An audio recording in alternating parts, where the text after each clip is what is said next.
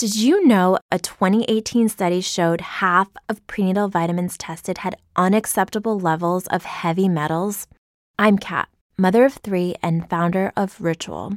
When I was 4 months pregnant, I couldn't find a prenatal I could trust, so I created my own. Ours is made traceable, third-party tested for heavy metals, and recently earned the Purity Award from the Clean Label Project.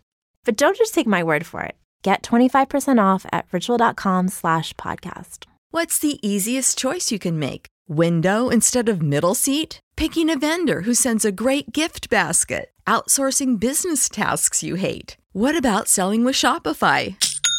Whether you're selling a little or a lot, Shopify helps you do your thing, however you cha-ching. Shopify is the global commerce platform that helps you sell at every stage of your business. From the launch your online shop stage to the first real-life store stage, all the way to the did we just hit a million orders stage. Shopify's there to help you grow. Whether you're selling scented soap or offering outdoor outfits, Shopify helps you sell. Wherever and whatever you're selling, Shopify's got you covered. Sign up for a $1 per month trial period at shopify.com/try. Go to shopify.com/try now to grow your business, no matter what stage you're in. Shopify.com/try.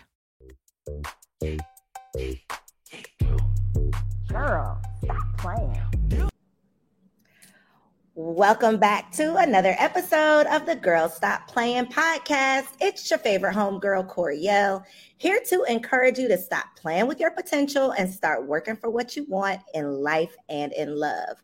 Y'all already know that I believe you can make the money and you can get the honey. You can have it all as long as you are willing to work. And it's my goal to bring you the information and the conversation to help you do just that.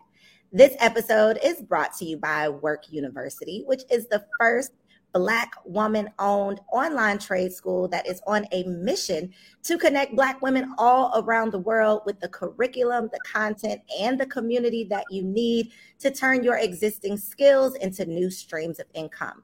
For more information on how you can get in where you fit in, check the show notes below or log on to workuniversity.com. So today I am super excited about this conversation. This is a much needed conversation on a topic that we all should be talking about. Today's guest is Destiny Ann Davis, who is a certified parent coach and the author of Very Intentional Parenting. Welcome to the show, Destiny. Hey, welcome to you. I'm so excited to be in this space and to have this conversation and just to share a little bit with your community. This is great. I love having discussions, especially with women that look like me and on the same page in regards to balance. So that's wonderful. Yes. So like I mentioned earlier, I am excited about this conversation. I mean, we have all types of conversations here on the podcast, but parenting is one of those topics that I feel like we don't talk about enough, even though everybody is having babies, right? We're not always having the conversation to help us prepare to do that. And so I've been having this conversation for years, even before I became a mother myself, because I did notice that not only are we not talking about it, but we're not doing any type of prep, even though most of us aspire to become moms. And so I want to jump right into it. I know that you are the author, like I said, of Very Intentional Parenting. What was your motivation behind writing the book? Yeah, that's a good question. So I have read all the books. I'm very well studied in parenting, and the majority of the literature on parenting is how to get our kids to do this. And it's very child focused. And so I wanted to write a book that was parent focused and focusing on the ways that we're not showing up as leaders, the things that we're not healing, and the things that are getting in the way of us parenting the way we actually desire to parent. And so I'd say 3/4 of the book is focused on the parent, their needs, their beliefs, their feelings, etc. I love that. And I know that you said that before writing the book, I did some digging, did my research, but you said before you wrote the book, you made some of like the typical parenting mistakes. What would you consider to be like some of those typical mistakes? Yeah, so I wasn't necessarily like authoritarian. I wasn't spanking. I don't really yell very often. I was more on the other side of that. Just I don't want no smoke. I don't want no issues because I had a very traumatic childhood with the yelling and the spanking. So I was just like, I knew I wasn't going to do that. But I always say that the opposite of unhealthy isn't always healthy. And so I was like, I did not want my kid to have big emotions. I didn't want her to feel the things I felt: sad, frustrated, alone. And so I went out of my way, and really, it was a detriment to her because she wasn't growing in discipline. She wasn't growing in confidence. She wasn't able to regulate her emotions. And, if she felt something, it was a big deal because she rarely got to feel sad. And so those were the mistakes that I made. And then also we also fall into habits that our parents, had. And it's like, I don't want to do this. I don't want to do that. But we fall into it if we're not conscious. And so I had those issues as well. Yeah, so I love that you are obviously on this topic. If you're going to be like an authority on this topic or even a leader in this space, you kind of have to be honest, hopefully, about, some of the challenge that you've had personally. And I think that our generation as a whole, I don't know if it's a good thing or a bad thing, but I think so many of us have had such toxic upbringings or just challenges, in our childhood that we're like, okay, we're going to do the complete opposite of what our parents did to us or did for us. And a lot of times, that can be good and it can be bad because we can go completely opposite where it's like, okay, we're not spanking, but then sometimes not spanking turns into not disciplining. Mm-hmm. And so I think, what you said and what you stand for around like being very intentional is super important because we a lot of times just go through life. We go through the seasons, we go through the challenges, the lessons learned, but not even always learning the lessons. Yeah. We don't always even stop to reflect on the root of, why we are who we are, why we're showing up the way we're showing up, why we respond to certain things the way we respond. And then we have kids. And if we're not intentional, and if we haven't had those conversations with ourselves or with the therapist or, with somebody, then we a lot of times are just passing on those same like generational traumas, that we went through. So I love that you are, literally like opening up the doors or opening up this can of worms to have these conversations. Because one thing that I know is like a hot topic or something we always talk about is like daddy issues. Yeah. And I am of the belief that although we may be dealing with daddy issues, like these mamas have done a number on us as well, that we don't, nobody want to talk about the mama, but I be talking about the mamas because your mother is literally a lot of times, we hear about the single family homes, and a lot of times those single family statistics is the mom being the single parent. So everybody might not have had a father in their household, which means the majority of us had a mama that we were, dealing with. And so what has been your experience? Because I know these are conversations you're having often, but what has been your experience with like the mommy issues? Not necessarily yours, but typical mommy issues that we're dealing with. Yeah, so I experienced, not mine per se, because my mom was like Olivia Pope, Martha Stewart, just all the things. And of course she came with her stuff, but for the most part, she was amazing. But I hear a lot of like, moms not being able to take accountability and just going into what you said, a lot of guilt tripping. I raised you, so you should do this. A lot of that, I would say, is the majority of it, not being able to take accountability, which is why reflection is so important. Because I say, if you practice gaslighting your child their entire childhood, you practice, well, I did this because you made me mad, or I did this, I'm sorry, I had a bad day, whatever it is. If you do that for 18 years, but then when they become conscious and their voice is a little bit stronger and they sound like an adult and they're like, Mom, you should have did this, you're going to continue what you've been doing. And so I think that's why it's important to do what you said, to reflect, to come back and apologize, regardless of how old your kid is, because what you practice is what you perfect. And I hear that all the time. My mom cannot take accountability. She does what she wants to do. She doesn't respect my parenting. She doesn't listen to me.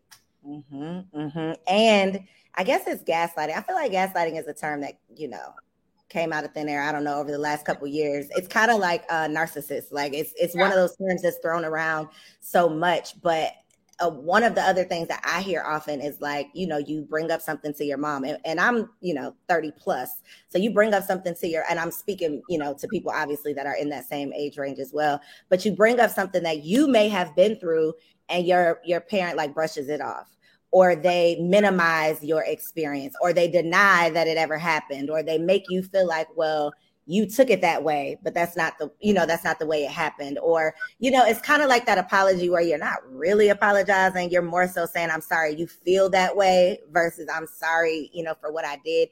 And so I think, like you said, a lot of times our parents weren't reflective. Like, I don't know how old you are, how old your parents are, but I feel like our parents' generation, they weren't having these conversations. They weren't.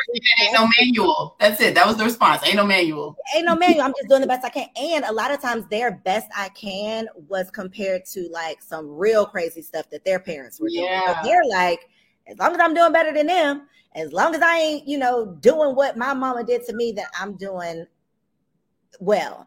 And they might have been doing better, but, you know, it still might not have been the best. So besides like reflection and therapy, because I'm a huge advocate for therapy, what are some things that we could do like to be more intentional about not just passing on these same toxic behaviors or traumas to our children unknowingly? I think one of the biggest issues, especially since a lot of us are living in survival mode, is we are so desperate to control our kids because we don't have as much control of our own lives. That if you went to a job you hate, you're in a relationship with somebody that's not honoring you, your friends don't honor you, don't hear you, you spend all day doing stuff that you don't really enjoy. By the time you get home in the one piece that you can actually tell it what to do, how to do it, you're going to do that. So I found that the more I got in control of my mental state, my confidence, my kid-free weekends, like my business, the things that make me feel good, you just naturally, that's going to flow into the relationship with your child. I don't have to control my kids. I can work with and collaborate with them because I'm honoring myself and I don't feel like I need them to fill that cup of control up for me. So how do we navigate or balance between having that type of relationship with your child where they can talk to you and they can come to you and they can be open and honest with you, but still having boundaries? Because, you know, there's a whole like my baby is my best friend thing, which I don't subscribe to that because I think that can be unhealthy. You know, that can definitely be an unhealthy exchange or unhealthy relationship or a dependent, you know, relationship. How do you navigate though the balance between you still being the parent, but your child still feeling like they have a voice? Yeah. So I think that one of the biggest things that we don't do coming into parenting is understanding brain development. And so there are certain boundaries that are appropriate at a certain age that aren't appropriate at another age. And so majority of the time when we punish, we're confusing a rule with the boundary. And we're having expectations of our kids that are beyond their development. And so if I keep telling you, don't do this, don't do that, don't do this, don't do that, and you keep doing it, but I don't have a boundary, the only other thing that I can do is punish you to make you stop doing it. And so I see those videos on TikTok all the time. And it's like the kid filled the bathroom up with bubbles. And then people in the comments like, I would have beat their tail. And it's like, the child is 4. They need a boundary. They should not be in the bathroom by themselves long enough to even do that. And so I think that's where the balance for me is that I'm going to have compassionate boundaries. And when you're frustrated with the boundaries, I'm not going to gaslight you and make you think that there's something wrong with your experience. It makes sense that you're sad, that you can't be in here by yourself. I get it. I understand. And it is what it is.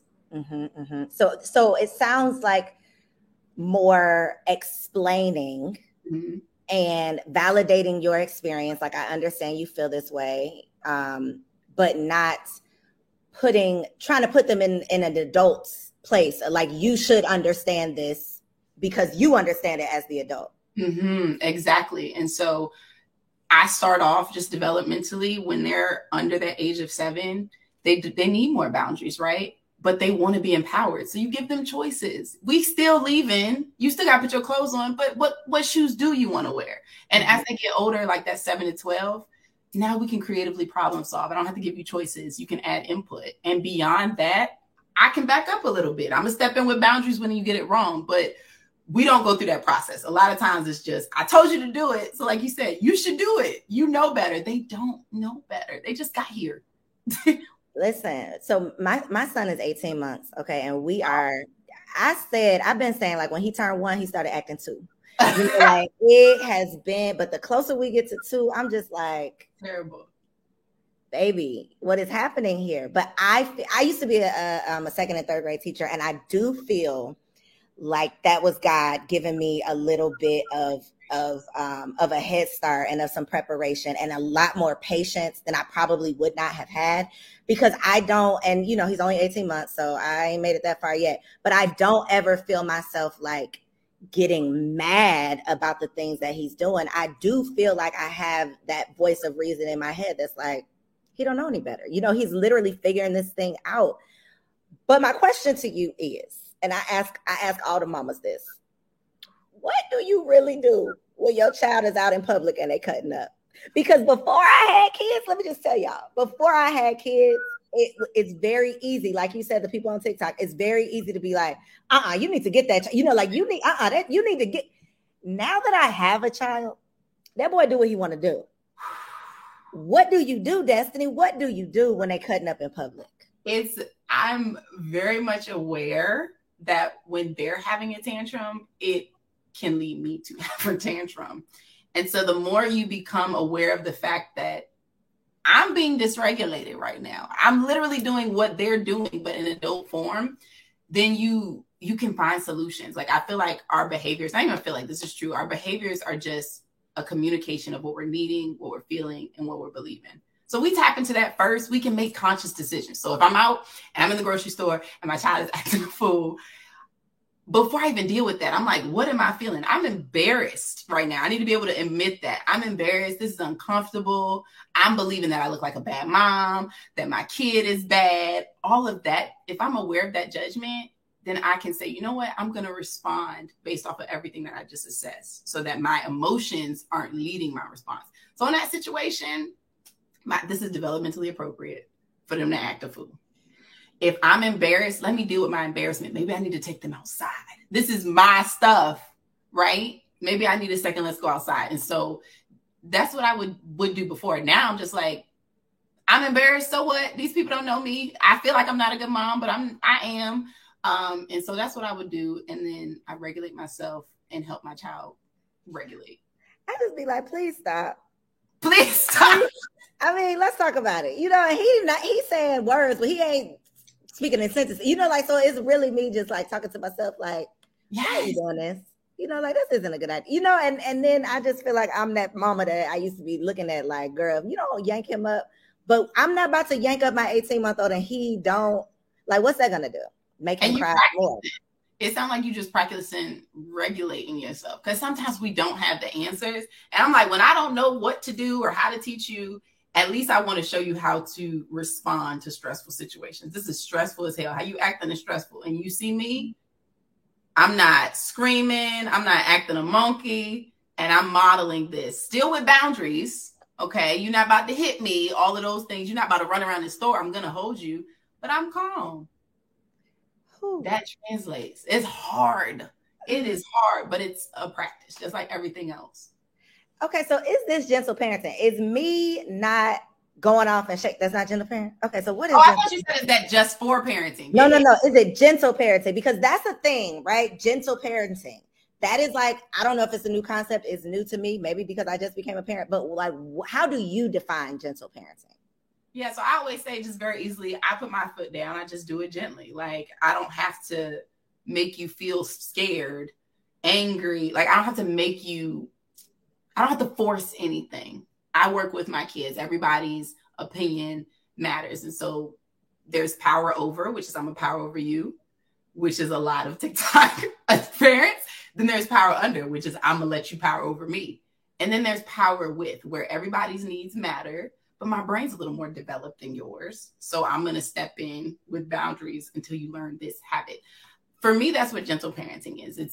It's not either or. It's boundaries and compassion at the same time. One thing about mama, she is going to make sure that everyone else is taken care of before she even thinks about treating herself. So if you are looking for the perfect gift to make mom feel special this Mother's Day, make sure you check out the Mega Moisture Duo from Osea Malibu, because body care is self-care. Since 1996, Osea has been making clean, clinically proven seaweed-infused skincare.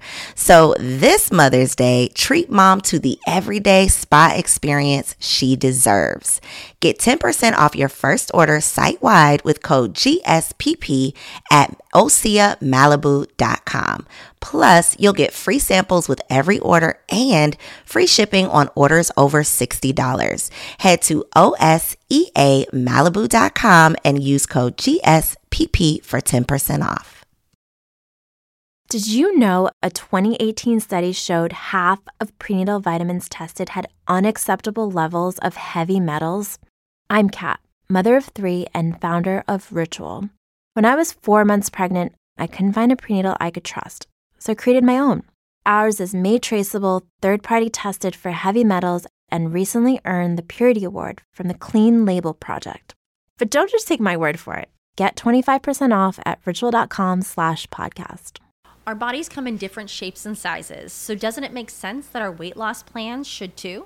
That's the beauty of Noom. They build a personal plan that factors in dietary restrictions, medical issues, and other personal needs so your plan works for you.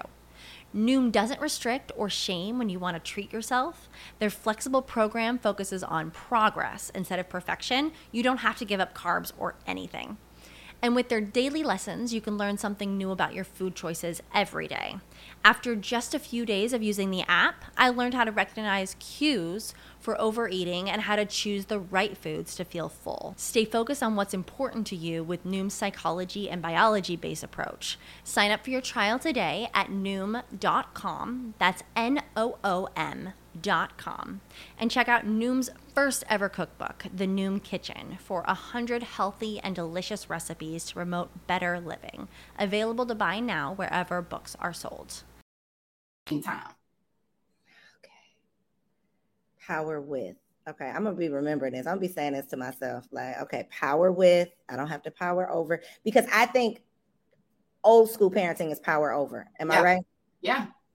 Okay. My parents, for sure. Yeah, that it's just like there was no other option. So I think that as each generation becomes parents, I definitely see, and I know that you see some consistent like changes over the years. And so I don't know though, and you tell me your thoughts.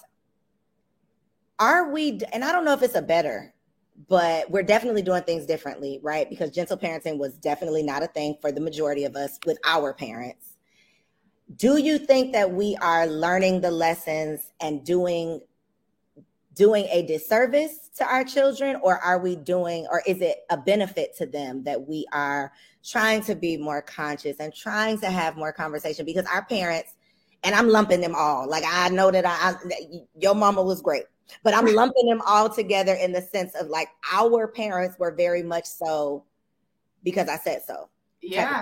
Where I don't see my peers as that. Like you said, we're much more like explaining and having conversations and allowing our children to have voices. Is that doing them a disservice in some way, do you think? Because life is not a lot of explanation. Like life is tough still. So when they leave our houses, are they going to be prepared? I love when people say that. I think that life has been tough for a lot of us because of the ways that we were raised. Of course, there's things outside of our experience, but if you constantly see how an adult responds to stress with either fight or flight, either I'm going to beat you or I'm going to give you the silent treatment, right? Then when you experience challenges in life, you're going to respond the same way. You're going to get the same feedback. And so I always say, I want to prepare my kids for the kind of life that I wish that I had, or the kind of life that I'm pressing towards right now. And so people always say, yeah, but people are not gonna be gentle with your kids. Yes, they will. And if they're not, that's not people for them. I want my kids to, when you're in close proximity with somebody, I want my kids to know how their boss should talk to them. I want my daughters to know how a man should talk to them, how their friends should talk to them. Yeah, we experience people, but your close relationship, I'm their mom.